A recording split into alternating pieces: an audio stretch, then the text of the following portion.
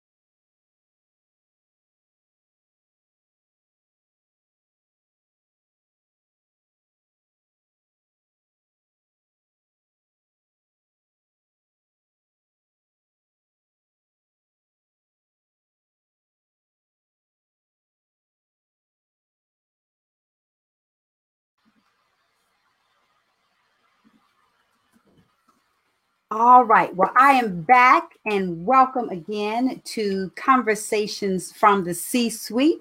We have an exciting show planned for you tonight. I'm excited because if technology cooperates, we're going to have our first male guest in the C-suite. And of course, I am your host, Dr. Stephanie D. Barnes, and I want to welcome you to Conversations from the C-suite, the girlfriend's guide to being a CEO. And you know, here we want to make sure that every woman is the CEO of her life because she needs to have a seat at the table.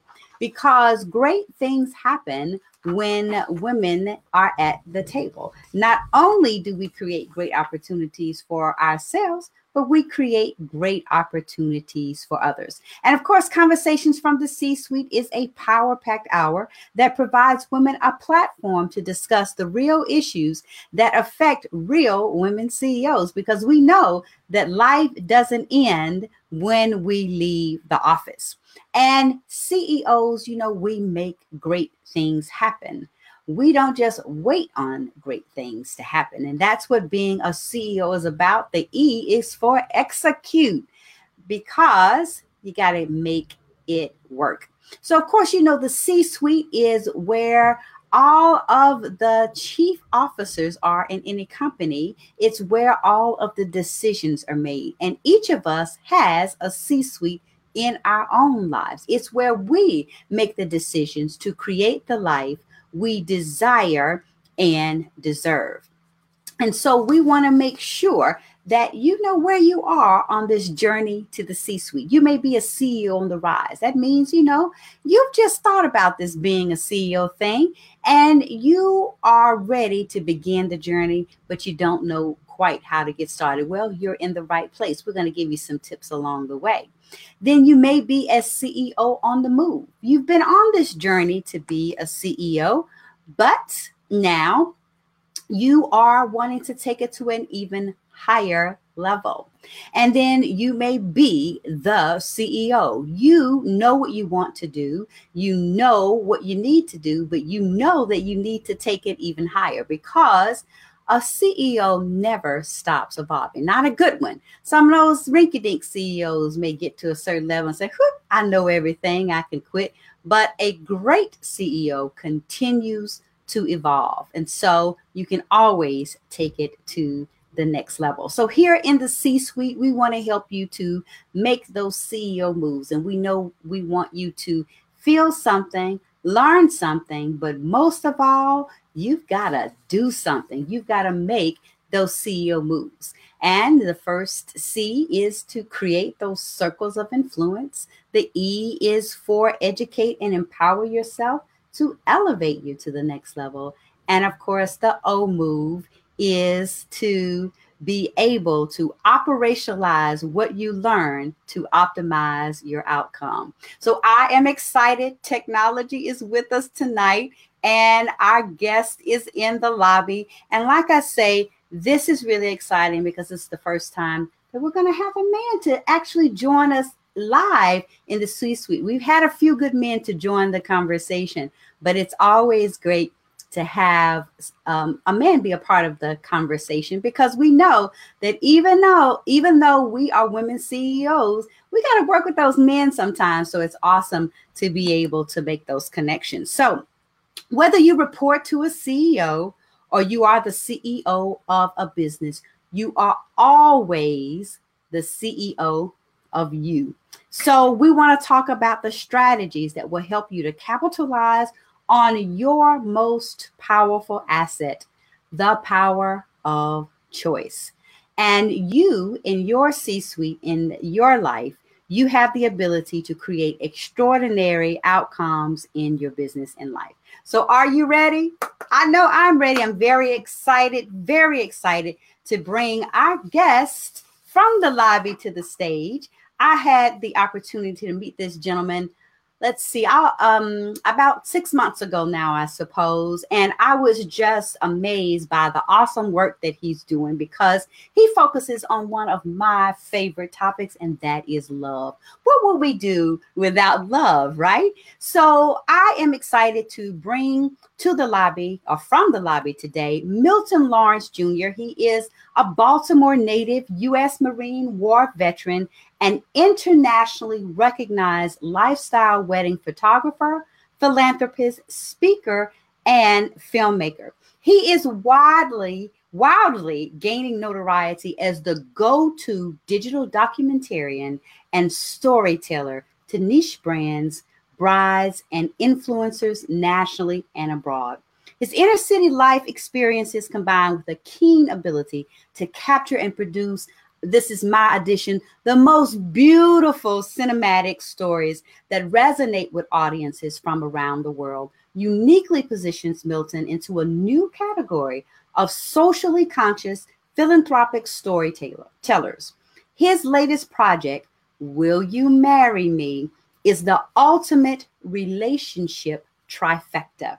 Gathering over 1 million collective impressions and 400,000 full episode views, Will You Marry Me is uniquely positioned to change the landscape of successful relationships. So I am pleased to bring to the virtual stage Milton Lawrence Jr. Hey. Good evening, good evening, good evening, good evening, good evening. Sorry for all the technical difficulties, but we are here. We are here. And that's one of the things that as professionals, anytime you're dealing with media, anytime you're dealing with technology, you just got to make it happen, make it roll, because we are CEOs and CEOs make it happen. So I do thank you so much for joining me here in the C-Suite. Welcome to the C-Suite. Thank you so much for having me again.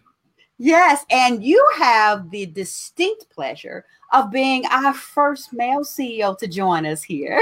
Wow.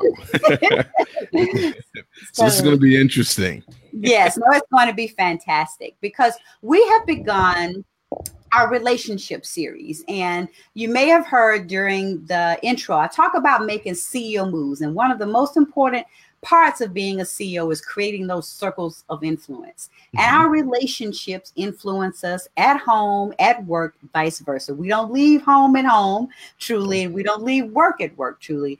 And we need great relationships in our personal and our professional lives in order to be great CEOs. Absolutely. So last week, our last episode's guest was a woman who has been interviewing men to get kind of their side of the story as it relates to helping us to bridge those gender differences. So she has been interviewing men and shared that research with us last episode. But tonight, we get to hear directly from you. So I'm so glad to have you here. Thank you so much for joining me here in the C-Suite. Well, thank you so much for giving me the opportunity to share from a male's perspective. I personally believe that business is business, no matter what your gender is. But I believe the method, the way you do business does matter, right? It does impact the results that you get, the rooms that you're able to get in, and obviously, ultimately, the results that you're able to get, and that type of thing. And so it should not matter, but the reality of it is it does. It does, because, one of the cool things that one of the things that can be cool is when we recognize that the differences are just simply differences and don't have to be barriers. They're just facts. Yes, it's just facts and just things that that we deal with or overcome and leverage actually in order to maximize our relationships. Right. So we always start when we bring a guest to the C-Suite. We start with the who, the what, and the why. So of course, I've shared generally your bio. We're going to talk some more about this "Will You Marry Me" series because I've been waiting to discuss this because I truly believe that the work that you're doing is incredible. I've shared this with you, but it is a truly beautiful way to talk about love, but not just talk about it from the romantic happily ever after perspective, but really looking at what makes love successful. So we're going to talk more about that, but I want to start with the who, the what, and the why. So tell us, who is the real Milton Lawrence Jr.? What do you do? How did you get into what you're doing? And why do you make the CEO moves that you do? So I'm originally from Baltimore, Maryland. My mother's side of the family is from the Carolinas, and my father's side of the family is from Trinidad. Coming out of high school, my oldest daughter was on the way, and so I decided to go into the Marine Corps. So I joined the Marine Corps, served for 8 years, and in that 8-year period, I was sent overseas, and we had to take care of business over there. And then when I transitioned out, became a defense contractor. When I became a defense contractor, I did that for about 3 or 4 years before my sister calling and saying that, hey, mommy's not doing too well. And so at the time I served most of my career out on the West Coast, specifically Southern California. And so, and I take my hat off to everybody that's in California right now dealing with the fires and things like that, because many of my friends are still there. A lot of the relationships, as you talk about, Dr. Barnes, are still there. And so they impact you, although you're not there, And so I've gone through those fires and that type of thing. And so I'm very sensitive to that. So after my sister called and said my mother wasn't doing too well, I transitioned to pack the family up, and we transitioned back to the East Coast. And when we did that, I didn't do it too smartly. I didn't have a job.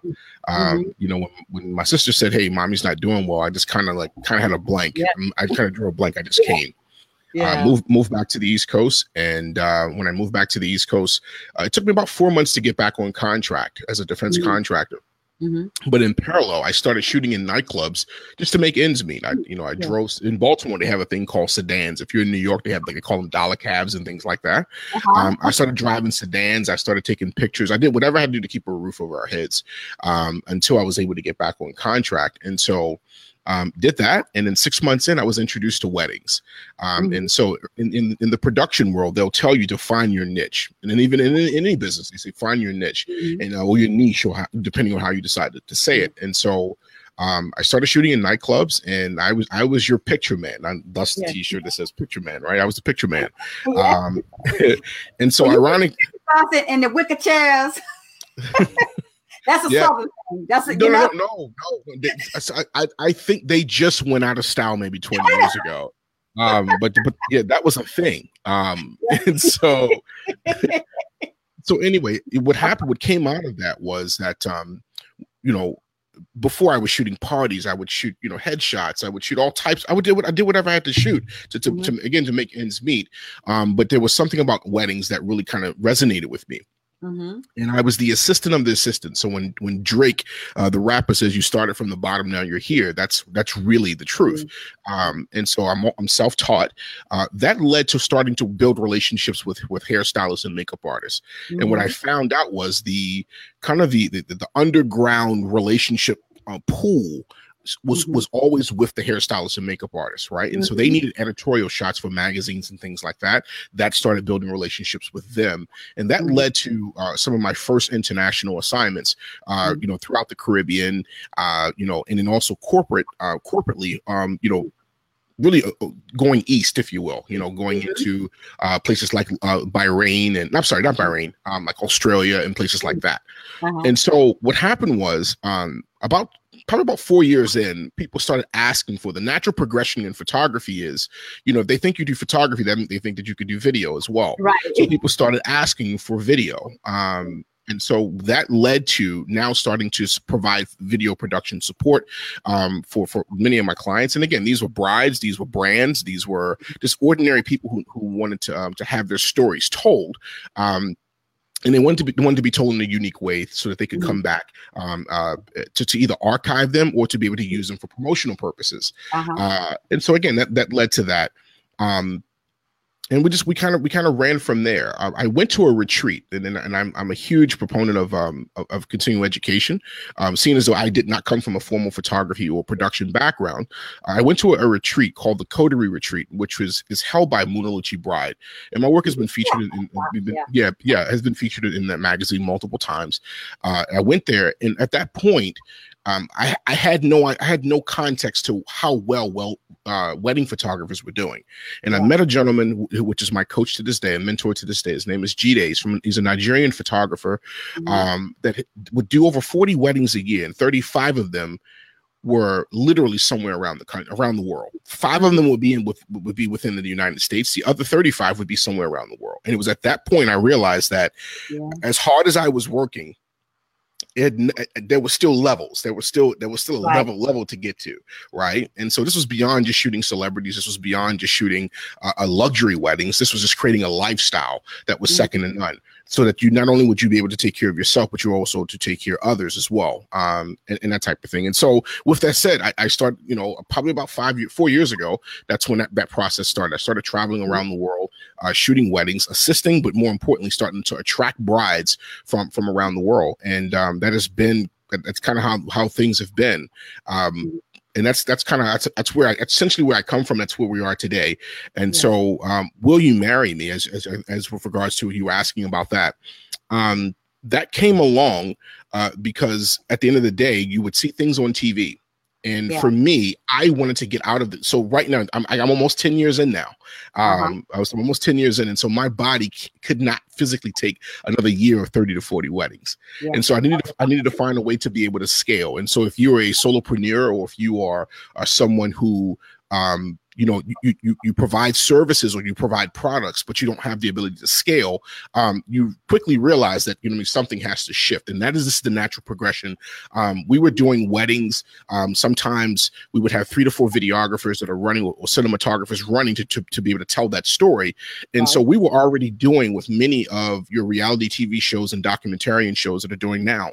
And so we decided, I had an idea. I decided to run with that idea, and we tested it for the first season, and it worked like a wildfire. Yes. Well, I have been very excited about bringing you on, not only to, again, to have a male perspective in the C-suite, but to really bring the light, if you will, to and expose others and talk about this incredible series that you're doing, because, when I was preparing the promo for this, I thought about, how so many women are waiting to hear those words, will you marry me? Some of us are waiting to hear it for the first time. Some of us are hoping we'll hear it again. But it's like those magic words. And, that's just the beginning of a relationship. It's just the beginning of a marriage. And so true. And the wedding even, because a lot of times, weddings can be, really stressful. They're great big productions, and and it's truly an experience in and of itself, but it's just the beginning of the relationship. And one of the beautiful things about what you do with the series is you get to go behind that mask, so to speak, and you get to hear, what led him to say those beautiful words that so many of us are waiting to hear, the will you marry me? And then to hear her perspective as well, and really delve into the relationship part of the marriage. Because I think a lot of times we get focused on the material aspects, what you see when people are out in public, the dress, the image, but we don't really talk about the relationship. So absolutely. So I know that, in the series, you ask a series of questions, and kind of what led to the moment when, those magical words were spoken, as well as a lot of other questions that tell a lot about the story. How did you decide to, or, just to come up with that, the way that you have introduced this beautiful discussion on relationships?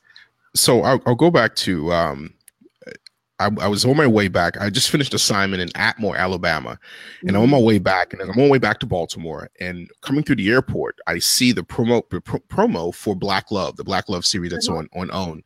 And they would, and I was, have you ever had an idea, and when you saw the idea, you wrote the idea down, but you kind of put it on the shelf. Yeah. And what it was is I had never seen mainstream my idea. A template of my idea mainstream.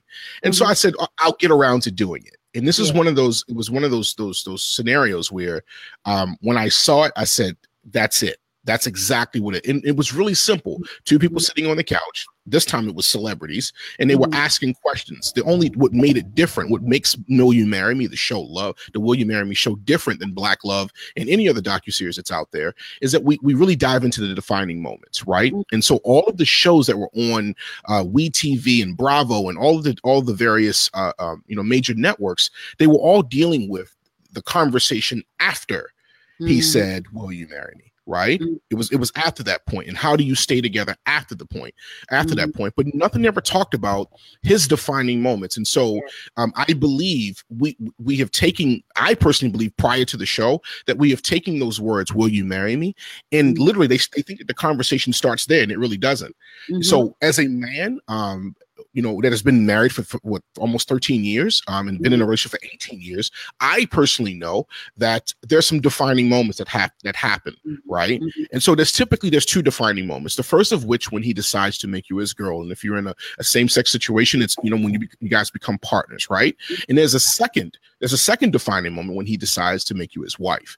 Now that that plays out when he says, "Will you marry me?" But there's something that happens to us intuitively as men that we say, oh, something she did, something happened.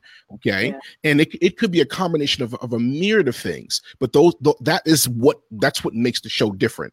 What we learned after shooting the first season, because we just wrapped up season 2, first season was 6 episodes. Season 2 was 17. After shooting season 1, what we learned was not only did he have a defined norm, so did she. Yeah. And so if there were, if she had gone through some things in her relationship and previous relationships leading up to him, there had to be a time when she allowed him to come in.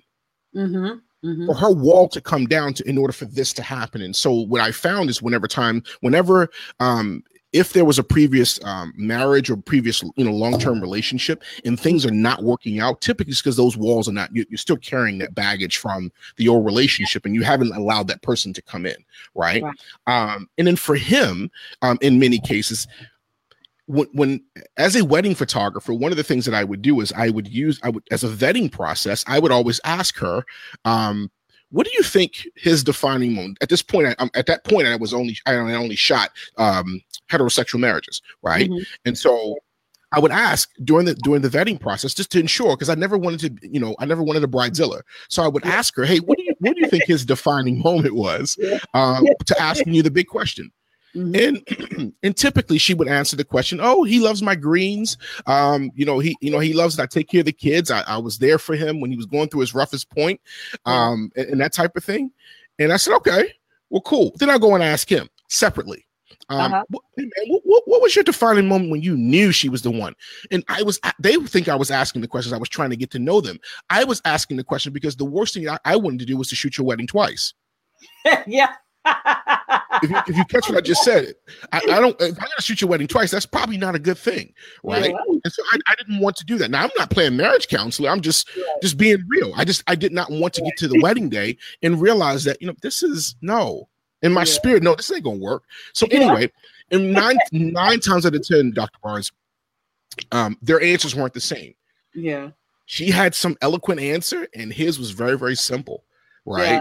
I want to say probably about a third of the couples got it right, and it was this excitement once they figured out that was right. And to me, that was the show. That in and of itself was the show. And so that led to now starting to ask more relationship type questions to see how much, see how well they're on the same sheet of music. Now, we're not talking about what's their favorite color and things like that, but we start asking questions like, for an example, who's the neat freak in the relationship, right? And we asked separately, right? And so, who's better with money, who's the pack rat, and things like that. So we start asking some of those fun questions. Who came on to who first, and so forth and so forth and so forth. And so that's kind of where the show came from. And that has grown into probably about a 35 to 45 minute series of questions when it's all said and done. And then what makes it different is we bring in the wedding cinematic value to it that most documentarian shows don't have. Normally it's, you're talking direct to camera, or you're talking off camera. We bring in some of that B-roll from various cities. Now, season 2 was shot over it was 8 different cities, 4 different countries. From season 2 was Jamaica. We had Toronto. We had the Dominican Republic, and then also here in the United States. And within the United States, like I said, 8 different cities that we ended up shooting the season in. Season 2 also features Grey's Anatomy, Isaiah Washington, HGTV's Egypt Sherrod and her husband DJ Mike Fidelf, in a series of other influences in ordinary couples. So what I didn't want it to be this star-studded show. I wanted it to be ordinary people showing their ordinary lives. And so the couple that's been married the longest has been married for over 40 years, with the newest couple being married for a few days. Like, seriously. Yes, because I know I've not seen all of them yet. I do hope to view them all. But the ones that I have seen, the thing that struck me the most were, that these were ordinary people, so to speak. You could see your experiences and theirs, and to see the true authenticity of what they felt for each other, and it was really cool to see the differences when they would get it right. Because some of them would get it right, and some of them, they wouldn't be just like crazy off, but, would be like, oh, I would have thought it was this. That was your moment or whatever. But it was really cool to just see their perspectives and their interactions. Well, we wanted to get the truth, Dr. Barnes, right? We really wanted to get the truth. And what I mean by that is what we found is, and what I know for a fact, even if you watch the Black Love series, no shade to them, look at the Tina Knowles situation. Tina Knowles and her husband, her new husband. When you put two people together, in many cases, and it's not to be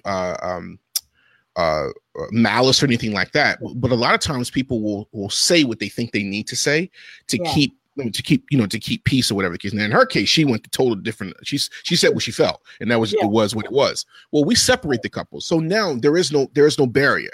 It's just it's you and I, and so we have that conversation, and then when you bring it back together, it becomes this really fun reveal across the board of all of the answers, because neither one of you know what each other said until the show comes out. That's right. It's interesting that you bring up that Tina Knowles situation, because I think it really shows how important it is to be real. Because I watched the clip, and essentially my perspective on that was, they asked a question about it, and she made the comment he wasn't perfect, and then the look on his face was like, kind of like, what do you mean I'm not perfect? And a lot of people took issue, with the authenticity of her response. As you have gone through, the series, and now you've viewed over 20 something couples, so you just 23 couples, I guess. How has the authenticity of the remarks caused an issue? And just kind of, when they finally did get a chance to see the other's response, what has been their response to, like, oh, okay, I would have thought, where there were like major differences in what one thought of the other? I love that you asked that question. And so I believe that Will You Marry Me is modern day therapy. See, one of the hardest things to do, two hardest things to do, is number one, get men to talk about what their feelings are. And then number two, it's really hard to get couples in general to accept fault for their own ish, right? And that type of thing. And so what I believe, even as doesn't matter which side of the coin you stand on with the Tina Knowles situation or any of the interviews that we've done, what it does is it forces you to reflect. It forces you to self-evaluate, what's being said and what you thought you were doing good, right? And so, oh no, we don't have any issues. All's Pollyanna sunshine. Bet me, right? Why? Because when we ask the question as an example, this seems like a perfect union. Oh, it's everything but that. As a matter of fact, it's 90% good, but there's some room for there's and this is what I thought. I felt like she was saying, no, there's some room for us to all improve, right? Also, I don't want to sound like I'm straddling the fence. I also see it from a man's perspective. Right. I also see it from a man's perspective. And so we never, ever, and I believe this to be true, whether you're on TV or not, you never want to position yourself where you demeanor the other person, especially, in person, if not, on TV where millions of people are watching. And so I felt like, again, it could be taken both ways. And so it depends on, what side of the fence you decide to stand on as to which, which perspective you decide, which side you decide you want to go with. But again, I saw it from a man's perspective, and I also saw from, I think it was a really simple tongue in cheek kind of thing. No, he's not perfect, and neither is anybody. No, neither am I. Right. But I really feel like, could have been said a different way. Yes. I think that it could have been a better choice of words, and that type of thing. But yes, with regards to other couples, when they see themselves or they see other couples, the thing that I've heard repeatedly over and over and over again, especially from the men, is that they're learning from other men how to resolve certain things that they would not, they weren't implementing in their relationships prior. And so it becomes modern day therapy without actually sitting down in front of someone and spilling the beans. Yeah. Right. Because that's the thing that I've loved about every episode that I've seen is, it really gives you an opportunity to to just hear different positions on conflict. Because I remember the one that you showed in Newark. Yep, in New Jersey. Yep. In New Jersey. One of the things that really struck me was about how the couple talked about dealing with conflict, and that they had to deal with conflict because I think she was getting ready to leave, storm out, and basically he said, no, you got to stay here and talk to me because you don't know if you'll come back. Anything could happen. And it's important for us to face our issues and talk through them. And that was a defining moment, I think, for her in realizing that she couldn't run out on problems. Right. And so that was just a really poignant episode in just really, I think, getting us all to think about, how do we handle conflict and what do we do when we don't like something? Do we run off and how do we deal with that? What's funny is that was actually a recurring theme throughout the season, and they've either touched it or hinted towards it in some way, shape, or form. And what I found is whenever you find that someone their first instinct is to run, right, and so whenever there's conflict or beef or I guess a difference of opinion, or we have to agree to disagree.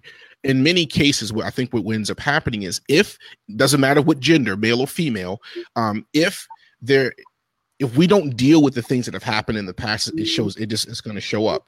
Yeah. So if in your previous relationships, if you had a strong personality and things didn't go the way you want, and then you could threaten to leave, that's really one or two things happening. And again, I'm no relationship counselor, but I've been there, right?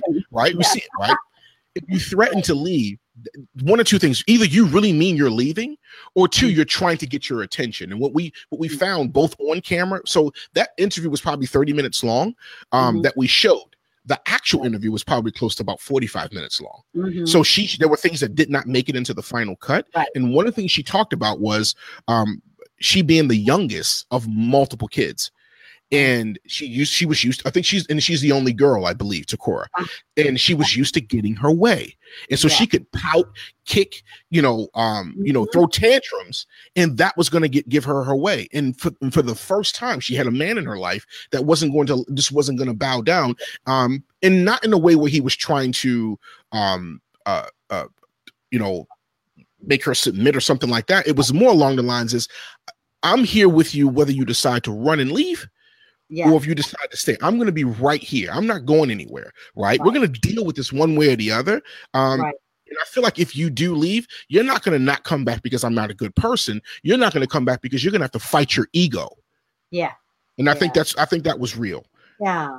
Yeah, because it's funny, not funny. It's interesting that you bring up, ego and how big a role that plays in relationships, and and kind of we're kind of using a lot of different scenarios. We've talked about the Tina Knowles situation, and just kind of the ego issues that can bring, both from a woman's perspective and a man's perspective, and then with a lot of the couples that you've seen, kind of how they've dealt with that.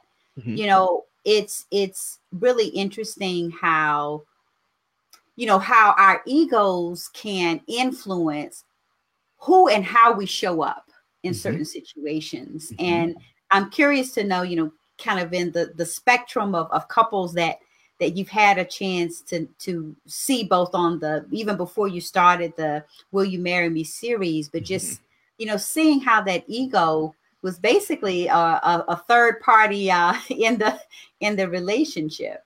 Yeah. So I feel like, Eckhart Tolle has the book, The Power of Now. And, when couples say they've grown apart, I believe this is probably one of the best examples.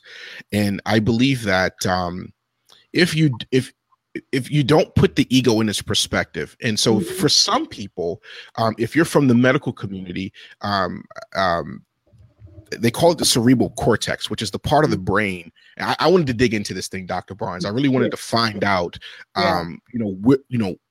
what this thing is. And so there's obviously two parts of the brains. One is the cerebral cortex. There's a book called the 12-week year. where they really dive into this. It's a phenomenal book. It's really within the first 3 chapters where they talk about this. And I think it applies to our relationships in business and just in life. And so the cerebral cortex, if I'm saying this properly, is the part of the brain that actually protects us. It's fight or flight. That's what the part of the brain is. And so depending on what you've ever dealt with, that's where those memories reside. Right. And so whenever you deal with business, whether you're dealing with relationships, you're dealing with your children, or you're dealing with something that you think that you're in fear, either that part of the brain is going to control you, or the what is the front? The front of the brain. I apologize. It's at the top of my. It'll come to me. Yeah. If I say it enough times, it'll come to me. So there's a different part of the brain, and so some people call that ego. Is the cerebrum up front? Cerebrum is the thinking part, I think. But anyway, we'll look it up. We know right. So the cerebral cortex, and so the long, that frontal lobe of the brain is the part of the brain that we can train to help combat or to provide equal balance of that fight or flight. Right. Yeah. So some people call the ego, which is really a medical term that has, a lot of medical data to back it up, or medical research to back it up.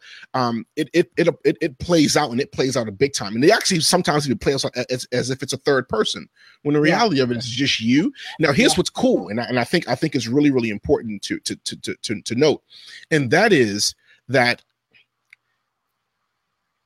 with regards to both business and also relationships, because they're really one and the same. If you nurture that part of the brain, if you nurture that and you keep playing that over and over and over again, it wins.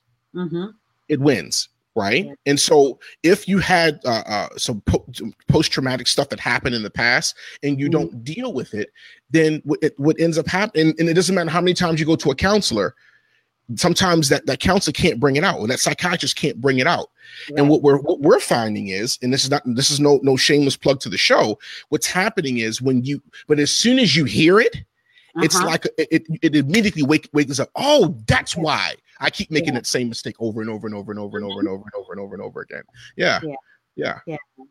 Because that's one of the things that I got excited about in listening to it, because I have, have been divorced now for 2 years. And one of the things that I have really committed to doing, because I do believe in love still, and I am committed that the next marriage won't be like the first. And so I've really been looking to learn from that experience, but also just learning from others. And one of the things that I got really excited about in listening or watching, the episodes of Will You Marry Me, is you get to see a lot of scenarios and learn from it and think about, wow, those are some things that perhaps I used to do, or wow, this is something I need to learn to do. So it's instructive in a way that's not didactic. It's not like, here's what you need to do.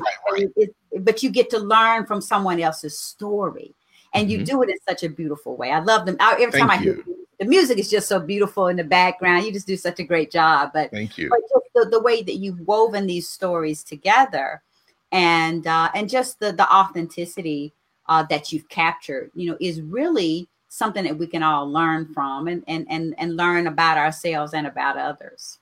Something I do want to make mention to, and I spoke about this in New Jersey, and I spoke about this to all of the screenings that we've done around the country. One of the things that I think is extremely important that's near and dear to my heart as a father of 3 girls, and that is that, I believe there's this huge, women empowerment movement. And one of the pieces of conversations that I don't hear that I think that needs to be brought to the forefront, and that is, this thing of self-confidence, self-worth, and how you label yourself. If you find love, or if you find a companion, or you find a mate, or if you don't. So I'll give an example, and I would love to hear your feedback on this, Dr. Barnes. And that is that as a man, if I go from 0 to 80 years old and I die on my 81st birthday and I never get married, you don't think twice about it. Okay. Did he have any children? Oh, okay. Did he leave a legacy? Okay. And it's left that way. If you take a woman, for an example, and she goes from 0 to 80, she's never gotten married, or maybe she had a kid, she's never gotten married. All of a sudden, there's something wrong with her. Yeah. Right. And for me, I take personal issue with that, because the reality of it is that has nothing to do with your self-worth, who you are, or what validates you as an amazing person, whether you get married or not. But I believe the fairy tale has been pushed to women so much that they've aligned their self-worth with, if you don't get married. And this kind of probably contradicts the fact that I'm putting out a show called Will You Marry Me? But what makes I think the brand different than anything across the board is that we deal with the full life cycle, from the time that you're single all the way through to the time that you're married, widowed, and or divorced. And that's what we talk about on our podcast and things like that. And so, I wanted to bring that point up, because I think it's extremely important. Because I think that is so key, because, like I said, even when I described, and I thought very hard about this, and even when I was doing the program, it was talking about the magical words, even using that term, the magical words, will you marry me? And truly, women, I think, are somewhat socialized, and then pop culture influences us to put so much emphasis on the fairy tale aspects of being married happily ever after. So true. And I think about, we've just had the royal wedding. We have two, but there was a lot of emphasis on Meghan Markle and Prince Harry, and just the whole fairy tale aspect of that, the literal fairy tale aspect of her finding her prince and so forth. But we a lot of times internalize that expectation that it must be a part of our identity, right? Because, on the one hand, it's in order. I mean, when you look historically, women were defined by their marriages, their husbands. I mean, that's how they had rights in society. It's how they were able to have access to anything. And then, because an unmarried woman was unprotected until she was married, and then she got certain rights that was subject to her husband. Right. So we're not that far removed even from that culturally, even in American culture, and then in many other cultures that still remains so. Because I know I traveled to India last year for a women's conference, and that was kind of one of the things that came up about just how it's 2018. And women in India, just some of the issues that they're facing, and just even biologically, women outnumber men to such a great degree. It's a much even bigger issue. But getting back to, I think, your original question, I mean, you can tell I get really, really excited about this. No, but this is good. These are conversations that need to be had, just like we need to see more African American families, because we've never seen us on TV. We've never seen series with us, portrayed as positive. Even with our issues, we've never seen it. So these conversations need to be had. I love the fact that we're talking about it. Yes, because I think even from my perspective, as I said, I've been very introspective and just really trying to learn in these past 2 years. And I know even for me, I'm educated, accomplished, and, in many respects, independent, financially independent, and all of this. But even still, a huge part of my identity was my marriage and being married, and, having to make that shift to not having that identity. Excuse me, I'm sorry. I've gotten hot in here. But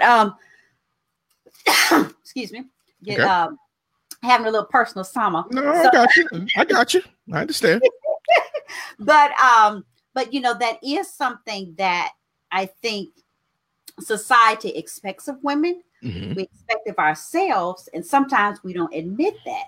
And it creates it creates all of these issues. And that I know for me, I held on to the fantasy of the marriage much longer than I held on to the reality. Wow. And it was largely because of this, I'm supposed to be married and I'm supposed to be successful. And this is part of what success is. Right. When the reality of it is, in my opinion, one doesn't have anything to do with the other. I think you can decouple the two of them. Your success does not, it feels good. Right. When everything aligns up. But if it does not align up, it does not mean that you're not successful. And one of the things that I really, really love that's happening right now, pop culture, as you alluded to earlier, is the reality of it. Reality TV, as ratchet as many people may think it is, there are parts of reality TV.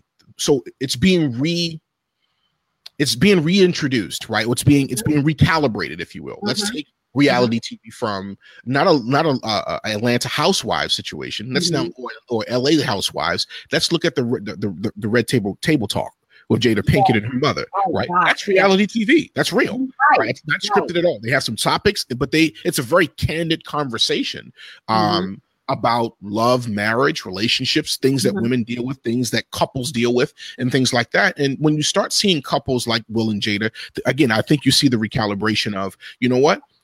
They've been together for as long as they've been together because at some point they told the truth.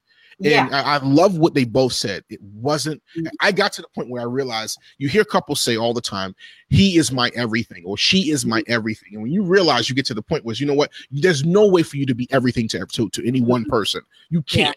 It's not even possible.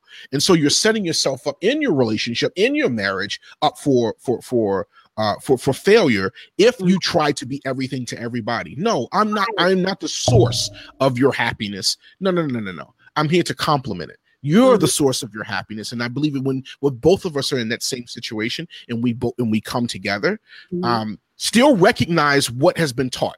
We have to recognize the fairy tale. You can't just put it away because that's what we've been taught. Recognize it for what it is, but don't define yourself by it. And I know it's a hard mental shift, but I believe once that shift is made, I believe relationships become stronger immediately. Because, you know, I think about, you know, how,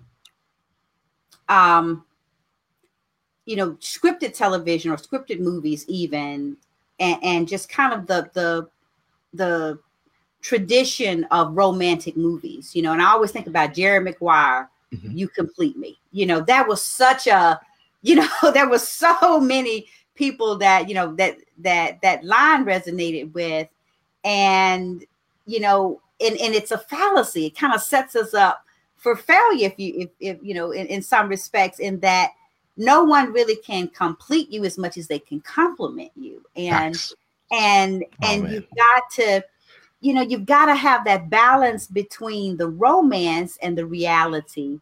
And I think for a lot of couples, the reality is something that they just can't deal with because they never deal with it. And by the time the reality is like, look, hello, right. It's gonna come. It's gonna, in Baltimore. You know, when we speak our you know, kind of our street language, right? It's gonna come holler at you at some point. Yes, yeah, it is. It's gonna come holler at you. Now, when you decide you want to deal with it, it's gonna come holler at you, right? And so I think that what's funny is, you know, Dr. Barnes, I've interviewed. My initial show was not called "Will You Marry Me?" The initial show was actually called "The Fairy Tale Divorce," and so I felt like that show was not. Coming up with my first show, I didn't want that to be, I thought it was a very strong show. And really what it was is both men and women who have gone through divorce or widowed or whatever the case may be. And I interviewed them and I asked, you know, if I asked literally over 100 women this question. And what the reality of it is, you come to this reality kind of where you are right now, where you're not beating up what has happened in the past. It really is reflection. And it's like at some point in time, you break out of this spell. And then reality kicks in. He's like, oh, wait a minute. No, he's human. Yeah, he's human. I'm human. And some mistakes are going to happen. Right. And so when you look at stories like Kevin Hart and his wife and Jay-Z and Beyonce, and you start realizing that, wait a minute, hold on. We're not going to live our lives based off of society. We're going to create the rules. This is here. We say all this. We've been on here for about 45 minutes to an hour. Here's the good news. You get to create whatever rules you want to create. And from here on out, you can be your best self and live your happy life any way you choose to decide it to be. That's the part. Once you recognize that the conditioning or that the spell has been out there, you can create the lifestyle that you want. And again, you can live a fairy tale life after that, but it's based off of the rules that you create. That's just my opinion. Yeah. Right. Because I think, you know, it is so important because it is important to learn from other people's relationships because you truly can, you know. You can. but the truth is, a lot of the relationships we're learning from are not the real relationships. We see the representatives that show up, and we see the perfect part of it. We see when they're smiling, and that's what we make our models off of, rather than, as you say, being courageous enough to make our own rules. Because, one of the things I often reflect on, my first husband's parents have been married for over 50 years, right? Mm-hmm. And and my parents divorced when I was 10. Mm-hmm. And so I really admired his parents. Okay. Because they had been together that long, and they, by all accounts, seemed happy, and they enjoy each other's company and so forth. And so that's what I wanted to recreate for us. Right. But the big mistake I made was trying to make us fit into their molds, rather than learning. And I think both of us made this mistake in different respects. Both for different reasons. In his mind, that was how a marriage should be. Mm-hmm. And in my mind, I was learning, or thinking that that's what it ought to be. But we tried to put ourselves in this mold. And I think a lot of times, a lot of relationships fail or don't survive the normal ups and downs simply because they don't give themselves permission to be themselves and to make it work for them. I think one of the biggest aha moments for me, my kind of defining moment in aha moment for me, as I was interviewing some of these women, some of these men, specifically in the African American community, when we see people that are together for 30, 40, 50, 60 years, I had no less than 10 of them tell me I stayed together because of the cultural rules, not because, my love for him never changed, or my love for that person never changed. It was that you just don't leave. And now, and there's an ugly side of this too, that, that needs to be discussed at some point. As a matter of fact, there's a movie called Get Out. There will be another movie called Get Out as well, and I'm creating it, where it's about domestic violence, right? Yeah. And so can you imagine now someone who's been married for 50 years, but that person was that person's abuser, but a part of the culture was you don't leave, right? And so but here it is on the outside looking in, we celebrate them. Yes, they've been together for 50, 60 years or 40 years or however long it is, but can you imagine having to take care of the person that used to abuse you? Right. Yeah, you think of die of a mad woman. That is very real. It is a very real scenario, specifically with our elders, right? With my parents' age, or even my parents' age right now, because I'm 39, and so a lot of some of these women are in their late early 70s. He was the breadwinner, so she's now having to go out and reinvent herself and refine herself all over again. But at the same time, deal with. I'm in a marriage, but I'm having to, kind of reinvent myself. That's the way I came from. That's when I came with the idea of that. You know what I mean? You cannot allow other people's rules to affect your relationship. And if you never get married, you're just as worthy. And that's my message. That's my message around the world. Right. And I think the corollary to that is, you don't have to be married to define yourself. No, not at all. Sometimes we choose, we think that, I'm not successful until I'm married. And so, we end up making these choices to get the marriage, and we kind of don't really work on the relationship. That's it. That's it. That's it. Right. That's it. Right. That's it. Well, yes. Well, this has been an awesome conversation. I could keep on going, but we have gotten towards the end here. And, because this is, just such a vibrant topic, because you get to delve into so many things. There's one thing I really didn't get to touch upon, but just want to mention as we're kind of transitioning out, is how important it is for this. And you touched on this a little while ago, of, just a representation of seeing couples, especially in the African American community. You're getting to see them at different stages, different experiences. And it's so important to see those positive images, because one bone I've had, with a lot of the Housewives series, reality shows, is is how they portray so-called business women and how women interact. And that's not how we interact. We do not do that. I have never cussed a girlfriend out in a restaurant. Now I might have said a couple of choice words to her on the phone, but that's just not how we act, you know. Absolutely. But it is so influential for young girls in defining their own power and defining their own, what I call, leadership identity. And what you're doing is so powerful in that it helps women and men to see how healthy, functioning relationships work, how people talk about each other, talk to each other, how they interact. And I think that's such an important part of helping us to have healthy relationships. Absolutely. I agree with that. And, you know, I'll go back to something we said earlier. And that is that it's not all hunky dory. It's not all, you know, perfect and, you know, Pollyanna sunshine. There's ups and downs, and we dig into that. Right. And so although I want to say 70% of the interview is about how they got to those defining moments, we do cross those, you know, we touch on those things that what happens when you don't agree. When you don't agree with one another, how do you deal with that? And here's the thing: these couples are not in the room together, so they have to be honest. And you know, we see a positive image on TV, as you mentioned, or in the series. But then again, it's not. Again, it I call it a relationship roller coaster. That's what that's essentially what we do. We take you on this roller coaster, and when you get off of the roller coaster, you know what I mean. You realize that, you know what I mean, we're more alike than we are different. Right. And two, we need to see more of this over and over and over again. And I believe you can, as we were talking about the different parts of the brain, what happens is what happens when you oversaturate the visual in what you're hearing. I believe that couples will start having, you know, not start. They're already starting to have, like, they're starting to have some of the tough conversations. And now you can laugh at yourself. And it's in a comedic way because I did that. Yeah, I was stupid enough. I did that. That was stupid. Yeah. So it's a good thing, I believe. Yeah, it is. So why don't you tell us, you know, how can we watch the Will You Marry series? Because I do believe this is something that everybody ought to watch. But how can we be a part of this experience and actually get a chance to see the series? So right now we've wrapped up season 2.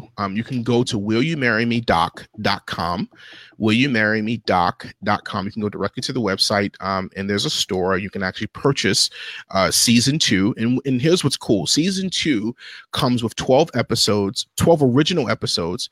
We have an additional 5 bonus episodes. And until Thanksgiving, you're also able to get season 1 with the same price. And so all those, so essentially you end up getting something like 22 or 23 episodes for $24.97. And so if you go to willyoumarrymedoc.com, you can actually see the you can go right there, add it to your shopping cart, and once you press, you know, you process your payment, you have access to all the episodes. And I say have at it. I would love to hear your feedback.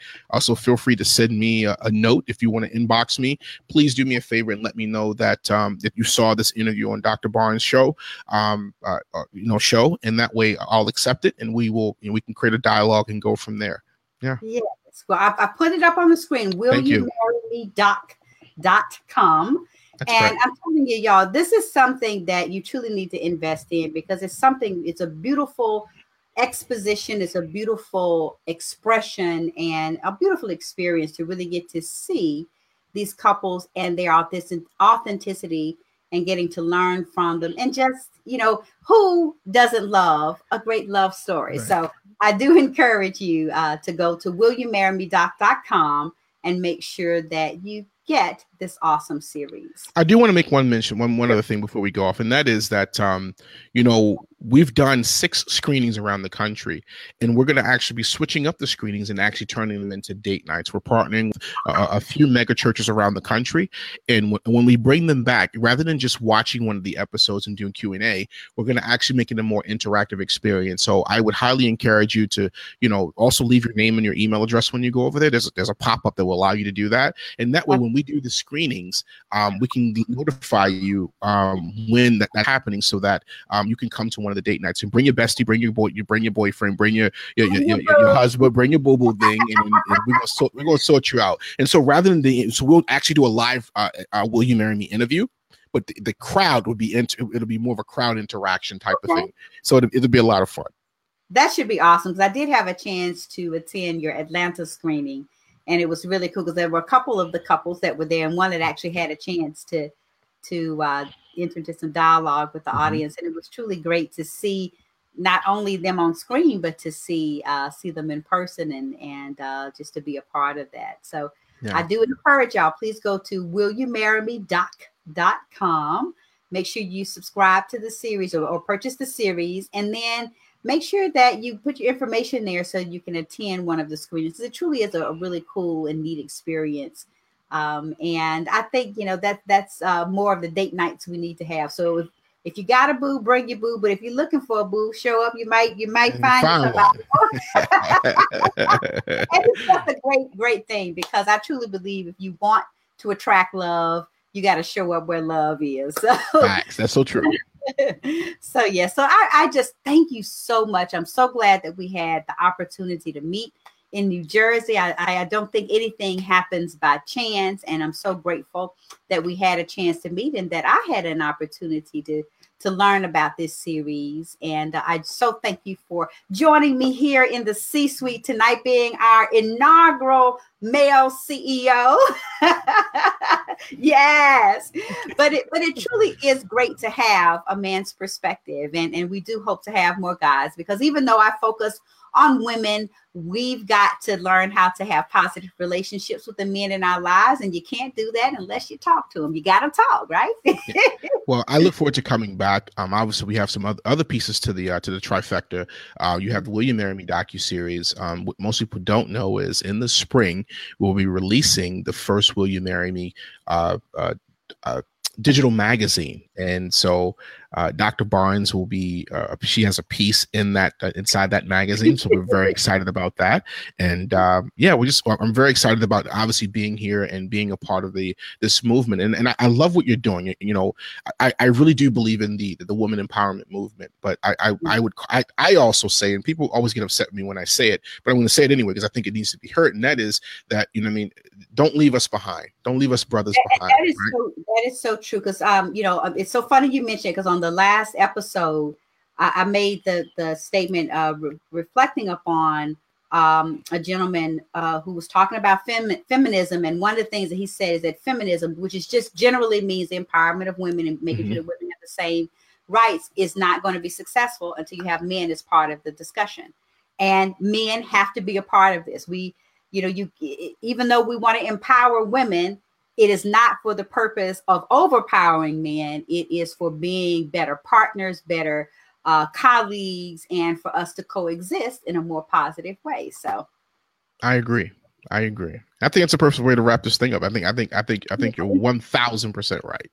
All right. Well, thank you. So before we start into something else, because clearly we've got a lot we can discuss, I'm going to go ahead and wrap this up, because I certainly appreciate your time. Thank you so much for joining us. And we look forward to having you again later on in the C-suite. So again, thank you so much. Thank you, Dr. Barnes. You guys be blessed. All right. Well, I hope that y'all enjoyed this episode. I tell you, this is truly a powerful conversation. We truly could have continued this for a whole nother hour, because there's so many things that we need to talk about, men and women. There's so many different perspectives.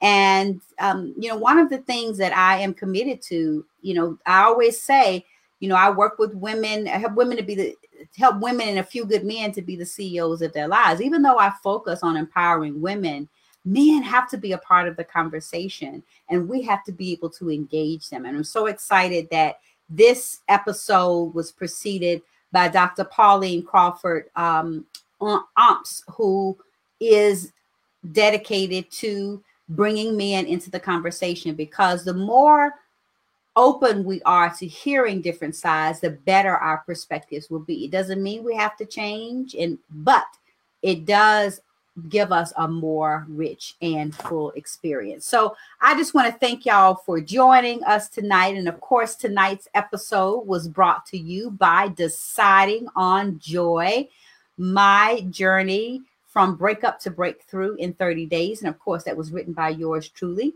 And it is such a critical part of this whole discussion on relationships. And you can go to www.decidingonjoy.com to get your autographed copy. And of course, it is available on Amazon. And I'll just say, one of the reasons that I committed to writing that book, and one of the reasons I believe it is very powerful, is because it truly is an introspective look at how do you make the decision to get from breakup to breakthrough. So I just want to thank all of you for joining me here in the C-suite. And of course, we just want to make sure that we are continuing to make those CEO moves. So I hope you learned something. I hope you felt something, but most of all, I hope you do something. And of course, here in the C-suite, we want you to create those circles of influence, educate and empower yourself so you can elevate your life and operationalize what you learn to optimize your outcomes. Because whether you report to a CEO or you are the CEO of a company, you are always the CEO of you. So make sure that you remember that the power is not in the conversation, but in the CEO moves that you make. So don't just talk about it, be about it. But don't wait. Weight broke the scale. Remember, your life is the product of your choices. Choose to be the CEO of you. Until next time, I am Dr. Stephanie D. Barnes, and it has been my pleasure to host another episode of Conversations from the C-Suite, where it's the girlfriend's guide to being a CEO. So thank you so much, and I will see you next time.